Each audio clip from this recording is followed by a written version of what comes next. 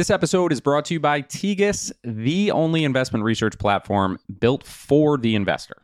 With traditional research vendors, the diligence process is slow, fragmented, and expensive. That leaves investors competing on how well they aggregate data, not on their unique ability to analyze insights and make great investment decisions. Tegas offers an end-to-end platform with all the data you need to get up to speed on a company or on a market, with up-to-date financials, customizable models, management and culture checks, and of course, a vast and growing library of expert call transcripts. Tegas is changing the world of expert research and the investment process. Learn more and get your free trial at tegas.com/Patrick. Today's episode is sponsored by Public.com. That's where you can earn a 5.1% annual percentage yield with a high-yield cash account. And while we can't say for certain that's the highest interest rate out there, we can say that at the time of this recording, that's higher than Robinhood, higher than SoFi, Marcus, Wealthfront, higher rate than Betterment, Capital One, Ally, Barclays, a way higher rate than Bank of America and Chase, higher rate than Citi, Wells Fargo. I think you get the point here. If you want to start earning 5.1% APY on your cash, check out Public.com. This is a paid endorsement for public investing, 5.1% APY as of March 26, 2024, and is subject to change. Full disclosures and terms and conditions can be found in the podcast description. U.S. members only. This is Business Breakdowns. Business Breakdowns is a series of conversations with investors and operators diving deep into a single business. For each business, we explore its history, its business model, its competitive advantages, and what makes it tick. We believe every business has lessons and secrets that investors and operators can learn from, and we are here to bring them to you. To find more episodes of Breakdowns, check out joincolossus.com. All opinions expressed by hosts and podcast guests are solely their own opinions. Hosts, podcast guests, their employers, or affiliates may maintain positions in the securities discussed in this podcast. This podcast is for informational purposes only and should not be relied upon as a basis for investment decisions. This is Matt Russell, and today we are breaking down the technology conglomerate Samsung. It was only Apple, Microsoft, Google, and Amazon that ranked higher than Samsung in Interbrand's latest brand value rankings. Samsung being the fifth most valuable brand in the world. And it's everywhere around us. Our phones, our TVs, our refrigerators, our washing machines. You see Samsung everywhere. But it's not those finished products that are driving the majority of profits for Samsung. To break down Samsung, I'm joined by David Samra, Managing Director and founding partner of the Artisan Partners International Value Team. We go inside this vertically integrated technology giant. We talk about the history of the business, the manufacturing DNA, and what it means to create hardware components, and how creating those hardware components unlocks some major opportunities in the smartphone market for Samsung. We also get into the management history, what K.H. Lee took from his early days managing this business, and some of the opportunistic acquisitions that he made, and how that really shaped a culture, specifically around capital allocation and how they manage the balance sheet. This one is really interesting because we all know Samsung the brand, but I think Samsung the business is very different than what I expected. So please enjoy this breakdown on Samsung.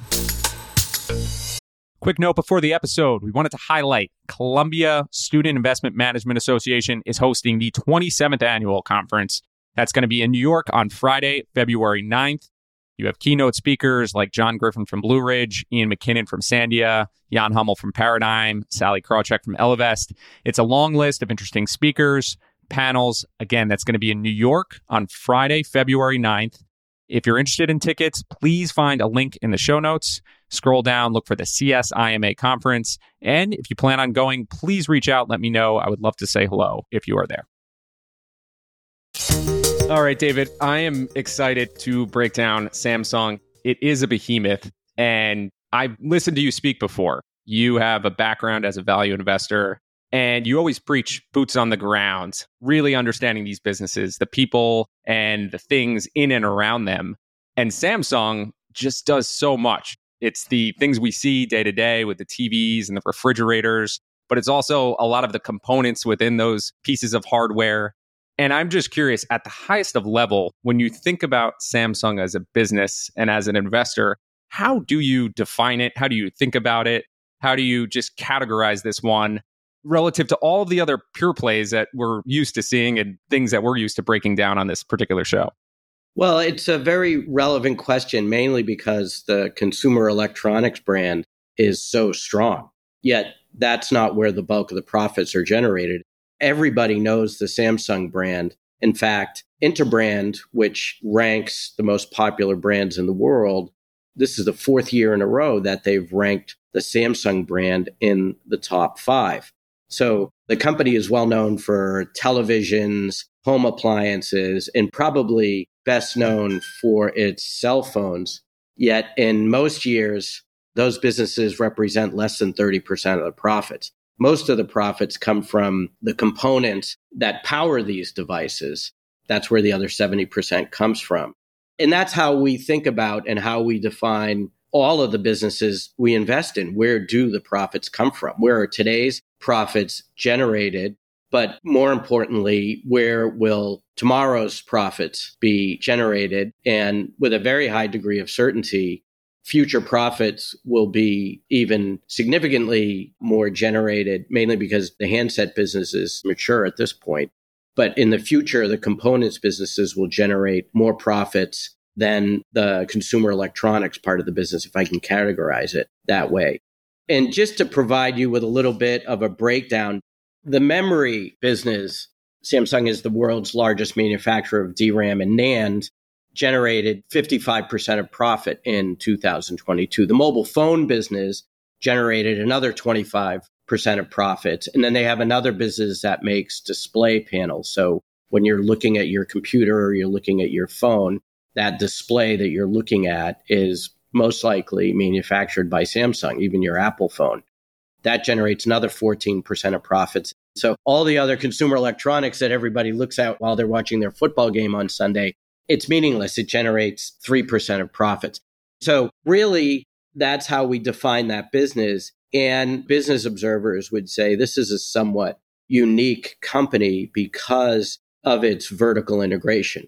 Generally, if you look at an old school consumer electronics company, Sony, maybe Panasonic, the big Japanese manufacturers, they would supply their own components, but definitely wouldn't have a significant amount of third-party sales from their component manufacturing. Whereas, as you can see from Samsung's breakdown, most of their profits actually come from those third-party sales, yet they're vertically integrated, and the biggest business is obviously making handsets. But that's an accident of history and an accident of really the way cell phones developed many, many miles away, where Apple has this closed ecosystem and they have their own operating system that powers their devices.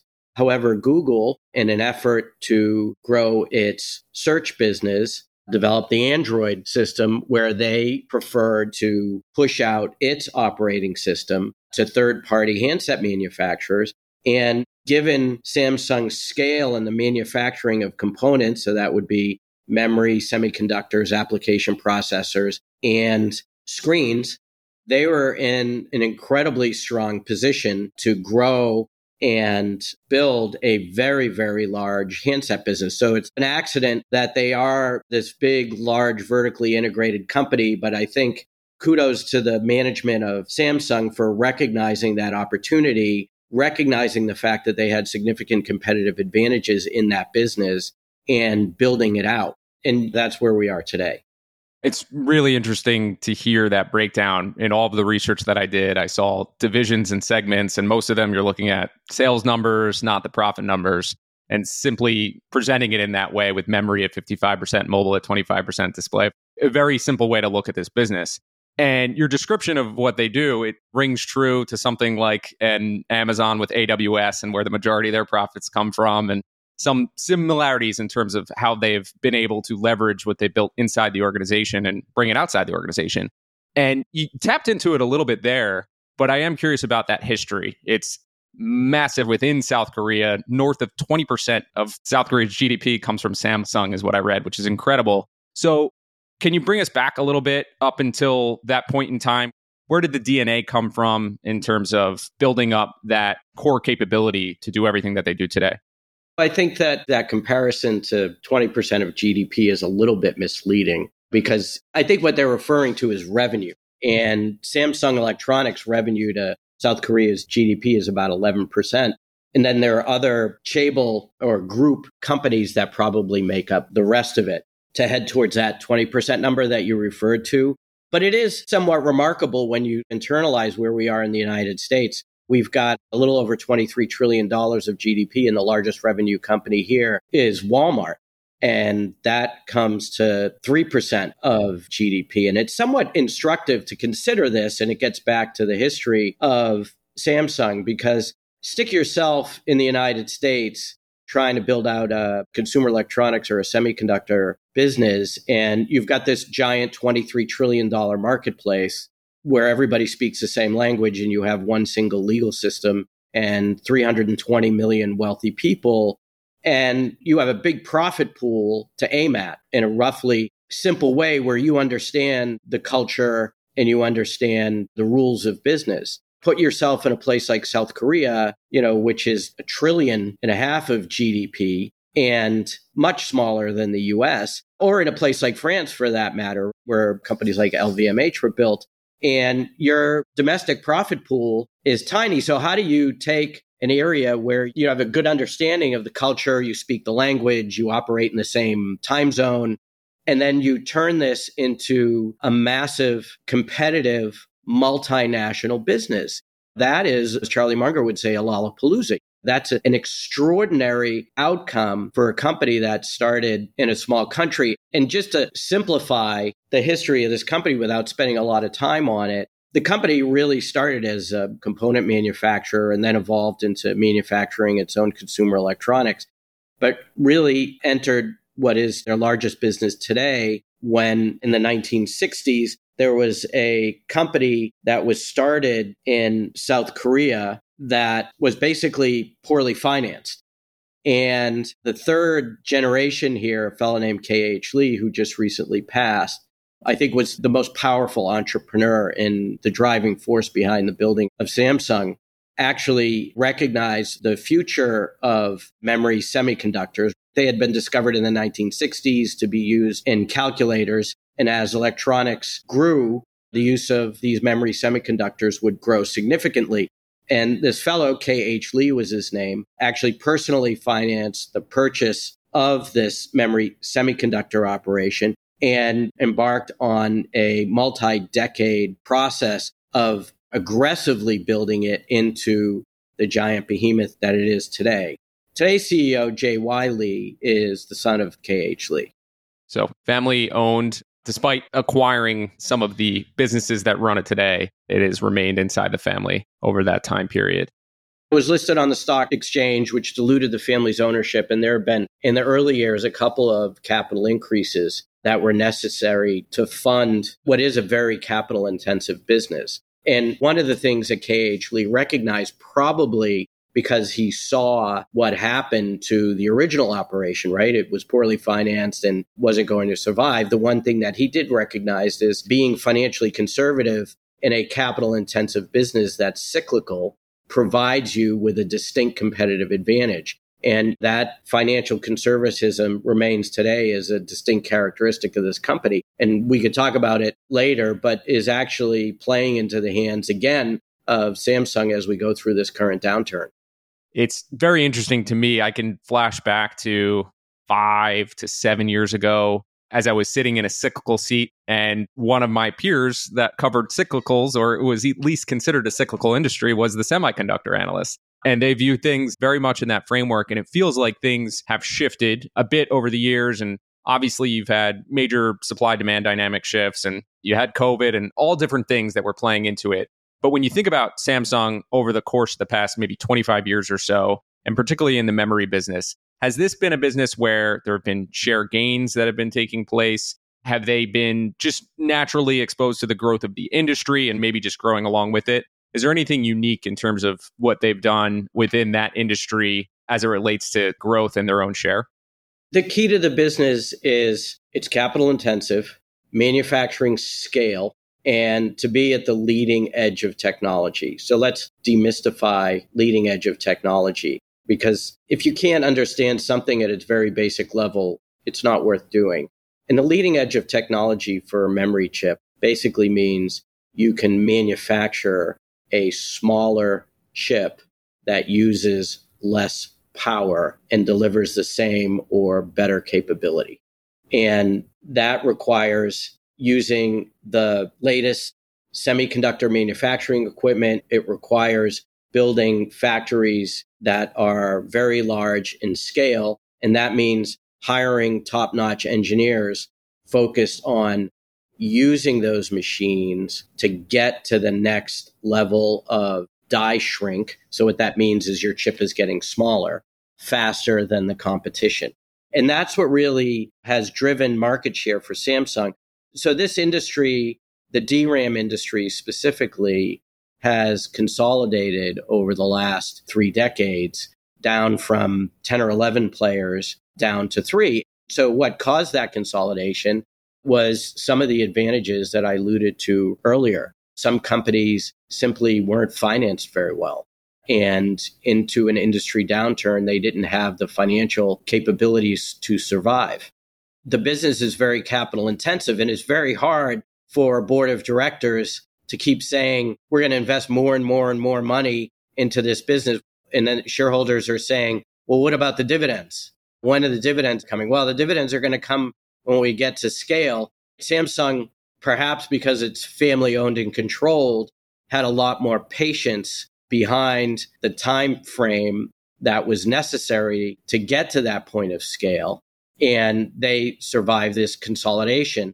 Hynix, which is the second largest player, is also a South Korean company, survived through the generosity of the South Korean government, which bailed it out. And Micron, which is the third largest player, survived through the goodness of their shareholders that kept on funding rights offerings.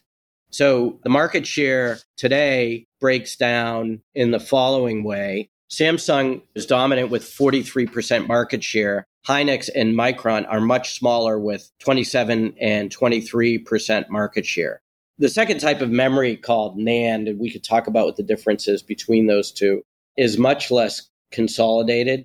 NAND is technologically less demanding and has lower capital intensity. And as a result is much more competitive. And you're seeing companies losing significant amounts of money in this downturn in NAND. Samsung has about a third of that market. A Japanese company called Kosha has 20%, and they've been working on a merger with a company inside of Western Digital, which has another 13%. The DRAM competitor Hynix has 18% share, and also Micron trails these companies with a tiny 10% market share. So the profit pool is spread a little bit wider in NAND than it is in DRAM, but Samsung's scale in both of those businesses allows them to generate much higher profit margins than their next largest competitor. It generates a significant cash flow, operating cash flow, which then allows them to build out capacity to feed growth in that business. And protect what they've built and build upon that. When you discuss memory chips, just discussing chips and semiconductors in general, my mind immediately goes to names that I hear about, like NVIDIA. So where does what Samsung does with memory chips, how does that compare to what NVIDIA is doing with chips? And are they overlapping in some of the same markets? This is going to be the question for some of the novices or tourists in the semiconductor space in terms of where there's overlap and where there's differences.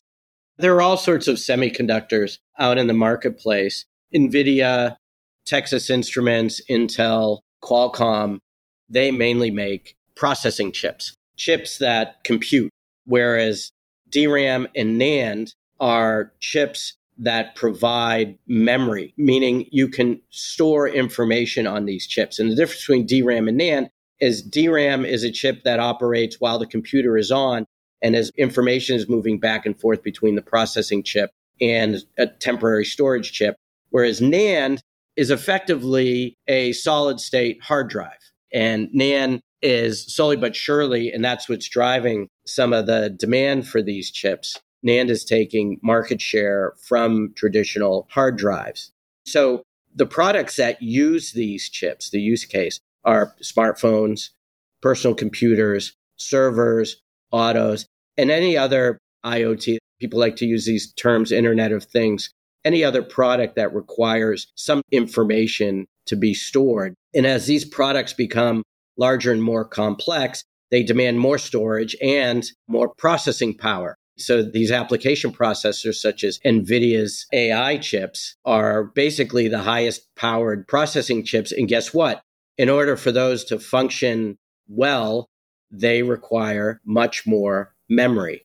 For example, just to start with history, the way the volumes are measured in the DRAM industry is in 8 gigabit chips.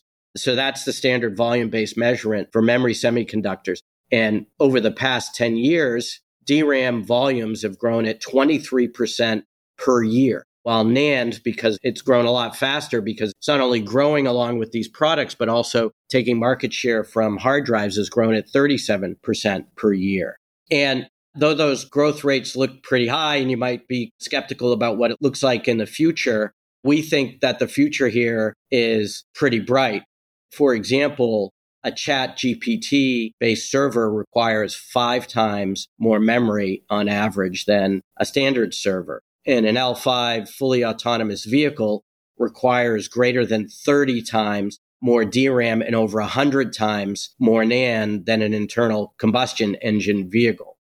And if edge computing becomes a necessity for AI, things start to get really interesting for Samsung, because more memory will be required in a new generation of mobile phones and personal computers.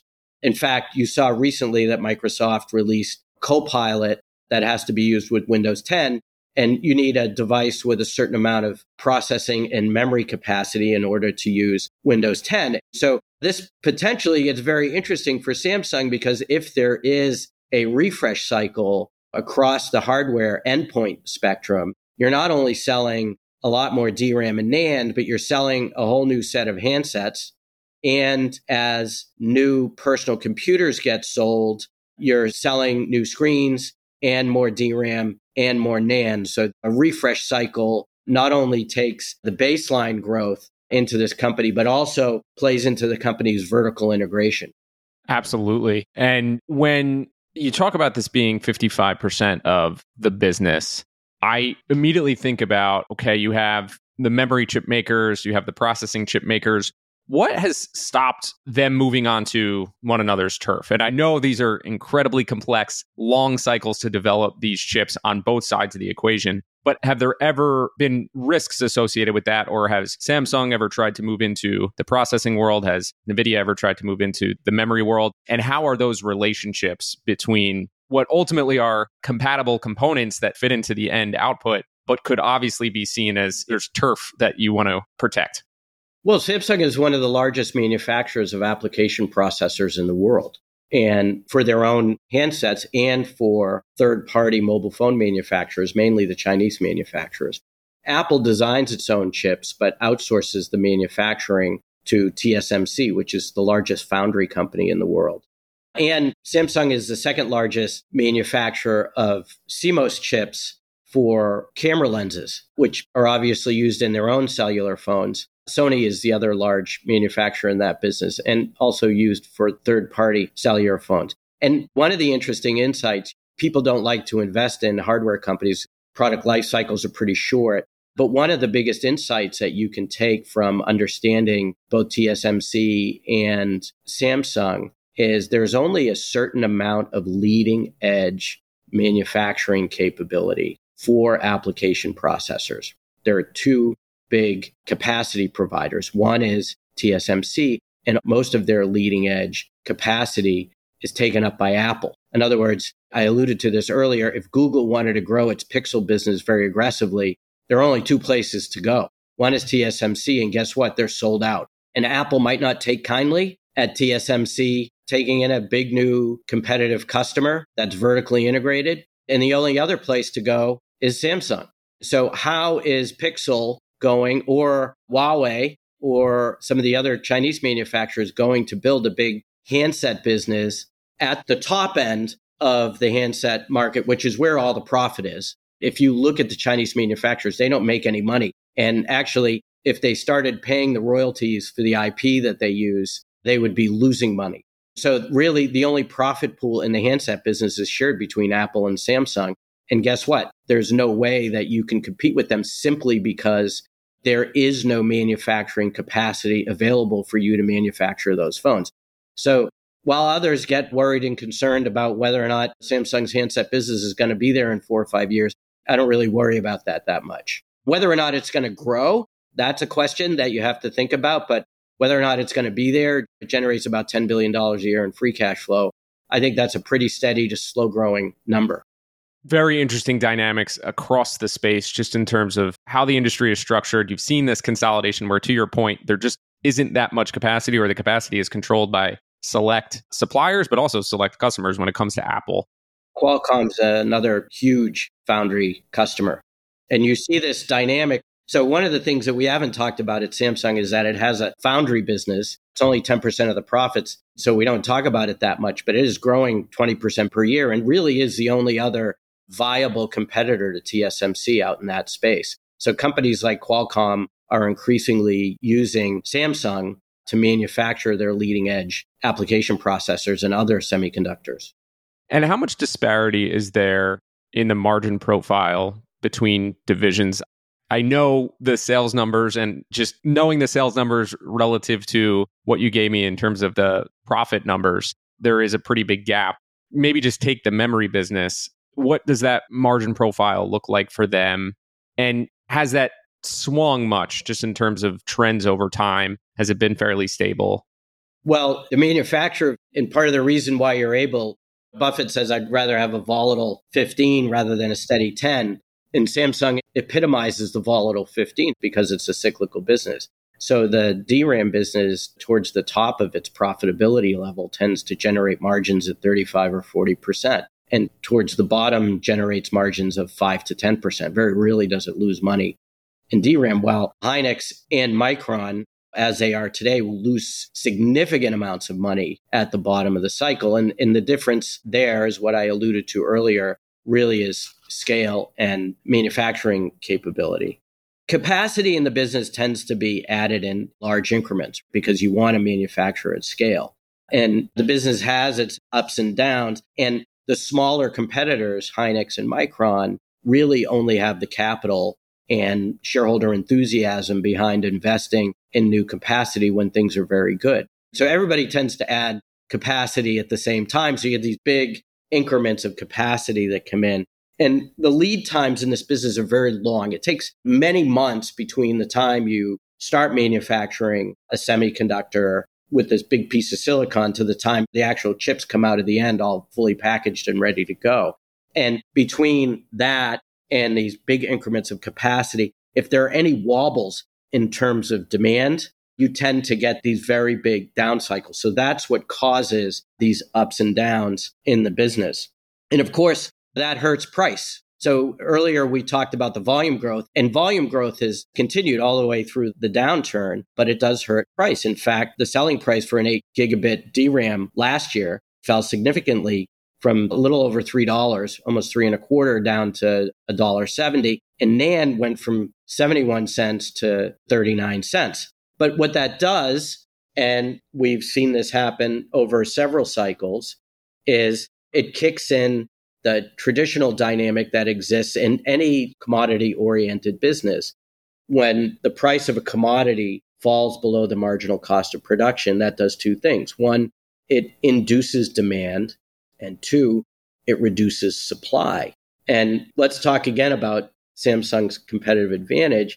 In this case, in this downturn, in the current downturn we're going through, both Hynix and Micron are losing significant amounts of money and have had to cut back their capital spending. Samsung, on the other hand, has that handset business that generates $10 billion worth of free cash flow and carries about $100 billion worth of net cash on the balance sheet. We go back to K.H. Lee. What did he discover when he bought this business? That in a downturn, you need to be very well capitalized. And so what's happening is Samsung is investing in the next generation of manufacturing technology. These machines are called EUV. There's only a single manufacturer of those machines called ASM lithography. And interestingly, many years ago, Samsung and a few other large semiconductor manufacturers helped capitalize ASM to provide them with enough money to develop these EUV machines. And they also help subsidize their R&D. What do they get in exchange? Well, they get the first EUV machines that come out. And these machines aren't cheap. These machines cost $170 million each, roughly. Take 4 airplanes to move them. That's how complicated they are. And bespoke manufacturing facilities to operate them. And they're incredibly complicated to operate. And this business is all about manufacturing yields. And it takes months, if not over a year, to try to figure out how to get these things to work. And as a result, going into this downturn, Samsung had started the process of building out its EUV manufacturing capability and have continued to invest all the way through the downturn.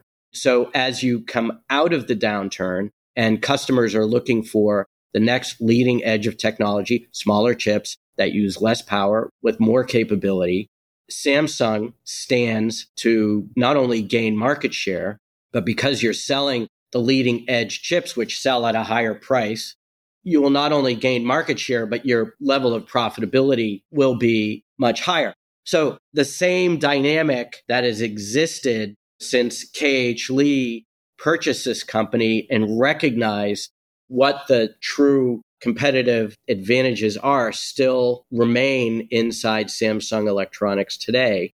And we think the combination of growth in volume coming out of this cyclical downturn and their ability to gain market share through investing at the leading edge of technology puts this company in a place to significantly grow its normalized profits coming out of that memory business. And that share gain, will that continue to come at those competitors, which you've referenced several times, those local competitors? Is there potential for them to bring those chips into different markets or take share in any other segment of the semiconductor space? Well, it really gets back to that foundry business where EUV is very relevant there as well. One of the other large companies that had funded ASML was TSMC. The 3 largest purchasers of semiconductor manufacturing equipment in the world are TSMC and Samsung, both which last year spent circa $25 billion on capital spending. And then there's Intel. And TSMC and Samsung are spending significant amounts of money in their foundry businesses.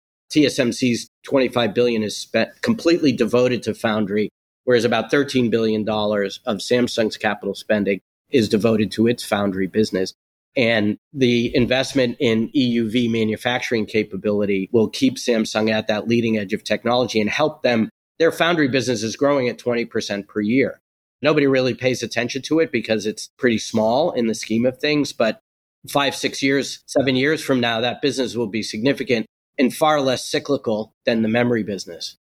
And I think you laid out really interesting use case for the products, the mobile business, the consumer business. Is that really how you think about it internally, almost as a cash cow that can fund the growing of the, maybe not call it moat necessarily, but growing the barriers to entry, growing the leading edge capabilities within the separate businesses? I wanted to dive into that a little bit because it's so much of what you see from Samsung on a day-to-day basis. But just how do you think about that strategically as an investor? The handset business was opportunistic on their part. I guess if I could recharacterize what I said earlier in a slightly different way. And I have mixed feelings about that business. While it's nice and it generates free cash flow, at this point, just like Apple, that market is fully penetrated and volumes aren't really growing. So you'll go through some refresh cycles. On the other hand, if you are Apple and you have a need to manufacture your application processors, are you going to give that business to TSMC or are you going to give it to Samsung? If you give it to Samsung, you're feeding the capability of your competitor. And if you observe closely the technology developments in the handset business, Samsung has consistently led Apple in terms of hardware development. Their cameras are better. Samsung's had foldable phones for 2 years and Apple's got nothing. So Samsung not only invests at the leading edge of technology in the manufacture of memory semiconductors, but also invest at the leading edge of technology in displays. We talked a little bit about that earlier. So hence they have these OLED foldable displays, and they invest at the leading edge of technology in terms of camera sensors. And they use all of those to enhance the value proposition of their cell phones. And it keeps them well ahead of the competition in that business. But it also keeps them, if Samsung uses its own application processors for its cell phone business and doesn't use Qualcomm's, does Qualcomm really want to use Samsung's foundry business? They say that there are walls divided between these businesses, but I really do think, and I think Intel will have some of these same issues as they try to build out their foundry business, that would they have been better off if they had stayed out of the handset business? It's not really clear to me. Is it just if you had the option of tomorrow them being out of the handset business, do you think that would be a preferable option? Binary choice? I think if the foundry business has any future, and by the way, their application processor business, because effectively they're competing with Qualcomm in that business, and they could develop processors that are sold to other third-party handset manufacturers. I think if I felt more confident about the future of those businesses, I would say it would be sensible to get out of the handset manufacturing business. And then on the other hand, it drives the brand. It may be that some of the R&D done for the handset business trickles down into those other businesses. It's very, very hard for me to tell whether or not they would be better or worse off. Yeah, there's obviously a lot of variables that go into it, and some are easier to measure than others, but it's an interesting thought exercise. There's a lot of market cap at TSMC, and there's a much higher multiple. Yeah, that's ultimately the path that I was going down, just in terms of the value that might be unlocked. But it's not divisible. It's all fully integrated, and the political and commercial dynamics behind Samsung, it's really not practically possible. The walls are always theoretical in terms of what exists inside. When you do put it all together, how do you think about this in a consolidated way as a business model? You have so many moving parts. Do you look at it in a particular way where you say, I think on a consolidated basis, this could do X percentage in terms of sales growth from year to year or over a certain period of time? How do you think about it just holistically as a business? Well, the real driver of value in the future is going to be the semiconductor operations. So our focus is firmly there.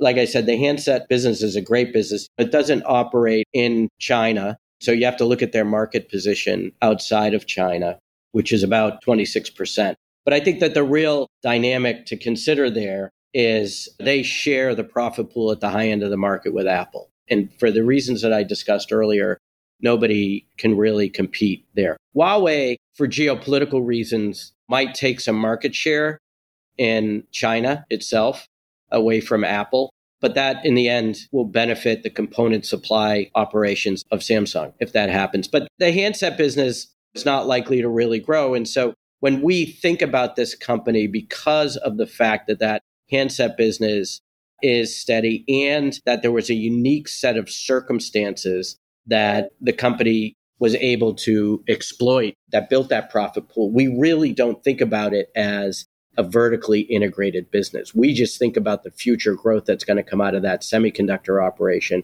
And as value investors, we try to buy companies that trade at multiples that really don't reflect the strength of this business. So if you think about the growth rates that we talked about, and you think about that dominant, it's a seriously dominant position. They're spending circa $25 billion, where Micron and Hynix are spending somewhere in the area of $4 or $5 billion. So there is a huge gap in terms of what's happening in this business. So you got a company in a dominant position that's very well managed, that's conservatively financed. And what we try to do is we don't look at peak profitability in the semiconductor business, and we don't look at trough, but we try to normalize profitability somewhere in the middle. And generally, for much longer periods of time, they exist in the profit pool. And for very short periods of time, they exist out of the profit pool. So it amounts to roughly 85% of peak profits, and from cycle to cycle, where we estimate what the normalized profit pool should look like. And when you back out the cash and they have other ownership of other Samsung companies, On our estimates, we think the company trades at 7 times pre-tax profits, or roughly 9 times earnings at the company's relatively low tax rate. And we can't find extraordinary multinational dominant operations around the globe that trade at less than 10 times earnings that have the ability to grow significantly. It's just not out there. It doesn't exist. And I think that there's a fair amount of myopia that exists for technology investors, where they can buy lots of things that have good secular growth rates that don't have cyclical ups and downs, things like NVIDIA or software businesses that are much stickier and steadier. But the multiples that you pay on those businesses for us, as value investors who are both trying to generate returns and manage risk, the types of multiples on those other businesses are so high that if you're going to invest $2.5 billion, you put yourself in a position to have fairly significant permanent loss of capital if something doesn't go right. My teaching was always for what you described in terms of that business being somewhat of a market multiple type business, 15 times, especially when you back out and normalize it. Is that how you would think about it in terms of fair value? Just trying to back myself up and take that. We don't get many businesses that somebody would view as trading sub 10 times on the show, and you just don't come across many of them that aren't cigarette butts. And I'm just curious, when you would think about fair value in that regard, where you would place that? Well, we have a framework that we're located in the United States. Our shareholders are U.S. shareholders. And we have a framework where we think the long-term risk-free rate's around 6. And if you invert that, that's 16.7 times PE ratio. And we think the average business should probably trade at roughly that level. Would you categorize this as an average business or an above average business or a below average business? We take some pretty obvious observations behind its market position, the growth rate, the return on capital, and the addressable market and how it's going to grow. And we put it firmly in the above average category. Now, there are risks, and I'm sure you're going to ask about those to this business. First is technology risk. So, for example, there's a subcategory of memory chips called high bandwidth memory, where Hynix got the jump on Samsung for some somewhat odd reasons. But you run the risk that somebody comes up with a technology that is better than what Samsung is developing. Now, Samsung will catch up and they'll exceed Hynix eventually. How long would that catch up take if you just had that scenario play out? I'm curious. Well, the interesting thing is NVIDIA's AI chips took a lot of people by surprise at how quickly it took off. And Samsung has obviously an HBM form of memory, but just hadn't invested behind it because they didn't think the market would take off as quickly as it did. So they're currently ramping up capacity and should have far more capacity than Hynix in 2024. So it didn't take very long. And then the other risk is, especially in NAND, where a government decides that manufacturing semiconductors is within the national interest and they heavily subsidize it. And we have worried about at the lower end of the quality spectrum, the Chinese government heavily subsidizing their manufacturing industry. And that situation has evolved in a very interesting way where the US government doesn't allow ASML, for example, to sell EUV machines to China, which should allow Samsung and Hynix and Micron to stay profitable at the leading edge. But on the other hand, it encourages a country like China to say, wow, this is even more of an imperative for us to have our own semiconductor manufacturing industry and to work harder to move up the technology stack over time. So that's the other big risk behind this business. And what is the regulatory climate like in South Korea? You mentioned just in terms of supporting some of the businesses there when they did need assistance, but also from an international shareholder perspective and how they treat external money coming in. Is there anything unique about South Korea and the dynamics there? Well, there's a fairly onerous disclosure process associated with registering to be able to trade in the South Korean market. So that keeps out smaller investors. I think that the biggest consideration is what you alluded to earlier is Samsung in the scheme of things is a national champion. When you have a company like L'Oreal in France, for example, or LVMH in France, those are national champions. But there's also a political dynamic. Samsung doesn't have unions, but it employs 125,000 people in South Korea just at Samsung Electronics, not to mention the other Samsung companies that are controlled by the Lee family. So there are corporate governance and political issues investing in this company that simply don't exist with the, let's say, run-of-the-mill companies that you would invest in the United States. By the way, you know that companies like Google, the founders have super voting shares.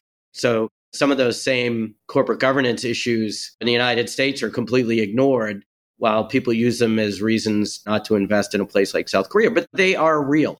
Those issues are real and they should be considered. Has the unique dynamics of where it trades, that registration process, like you mentioned, has that resulted in a historical discount over longer time horizons where maybe it wouldn't necessarily get to that market multiple? Obviously, there's still a very big spread there. But has that impacted? And let's say if they were to introduce an ADR, which I don't think they have, correct me if I'm wrong. They do not. Do you think that would have a material impact? I think an ADR would have a material impact. But remember, there are estate taxes in a family-owned company that have to be paid and are currently being paid on the death of K.H. Lee. So there are those considerations that have to be thought through. The development of South Korea is somewhat unique, but also similar to what happened in Japan, where there are several large, what are called chaebols, but basically family-controlled empires that make up a large, Hyundai is another very large one, that make up a lot of the GDP in South Korea. And a lot of the companies that are publicly traded and listed are controlled through a web of cross-shareholdings by these large family-owned companies. And the unwinding of that is uncertain. The corporate governance around that is not perfect. And I think generally speaking, South Korea has some level of discount on certain companies as a result of that. But there are companies like Coupang, which has an ADR, which is the Amazon of South Korea, which gets a very high valuation. Like I said, I think if Samsung at some point gets past some political and other estate planning issues, they could potentially put out an ADR, which I think would change the valuation dynamic significantly. And you have Buffett with the Japanese trading companies, which his interest in them might bring some attention to these unique conglomerate mix of unique corporate structure stories and maybe open things up. And in fact, there is envy, right? Because of some of the changes that the Tokyo Stock Exchange and the Japanese government have made to encourage companies to improve their returns in the Japanese market are also starting to take play politically in Korea. And if you start listening to what the politicians are saying, they're encouraging companies to pay more attention to their shareholders and provide better returns. So there is some of that groundswell. It's not as big as it is in Japan, but it is echoing across from Japan to South Korea. Very interesting and something to monitor. And it's fun to have these conversations about businesses outside the US. We have our specific mindset sometimes, it feels like, and you've seen really the death of conglomerates in the US. And it's interesting to see different business models, structures, just regulatory regimes, and learn more about them. We wind down our conversations with a question just about lessons that you think could be applied elsewhere. So when you think about Samsung and having looked at this name for a long period of time, is there a lesson that stands out that you think you could apply elsewhere at other investments or something to really take away here as a lesson from the business? Well, let's just take K.H. Lee's lesson and let's apply it to some other companies. For example, in the middle of the pandemic, when people stopped flying, if you had an airline that had no debt and was able to go walk over to Boeing and put in a large order for new aircraft and run around Europe signing up airports for new slots while your competitors are Ryanair, while your competitors are going scratching around for a nickel. That puts you in a huge competitive advantage and growth position coming out of a downturn like that. If you are UBS, a big, large wealth management bank in Switzerland, and you're conservatively financed and you run your risk models in a way that allows you to generate good returns while taking low risk, and your crosstown rival is basically in the same business, but takes a lot more risk and has lower returns, and they slip on a banana peel during a small banking crisis and go bust, and you go in and pick up 25 billion of assets for 2 or 3 billion, you create a lot of value. And that's the lesson there is I think the stock market generally underappreciates companies that are overcapitalized because they view it as inefficient, which is completely incorrect. If you just look at Berkshire Hathaway, If people took that attitude towards Berkshire, they would say it's been run inefficiently over the course of its existence because it's always very well capitalized. And there are businesses out in the stock market that are overcapitalized. And we have a number of them in the portfolio. And as part of our strategy to find these businesses like Samsung that can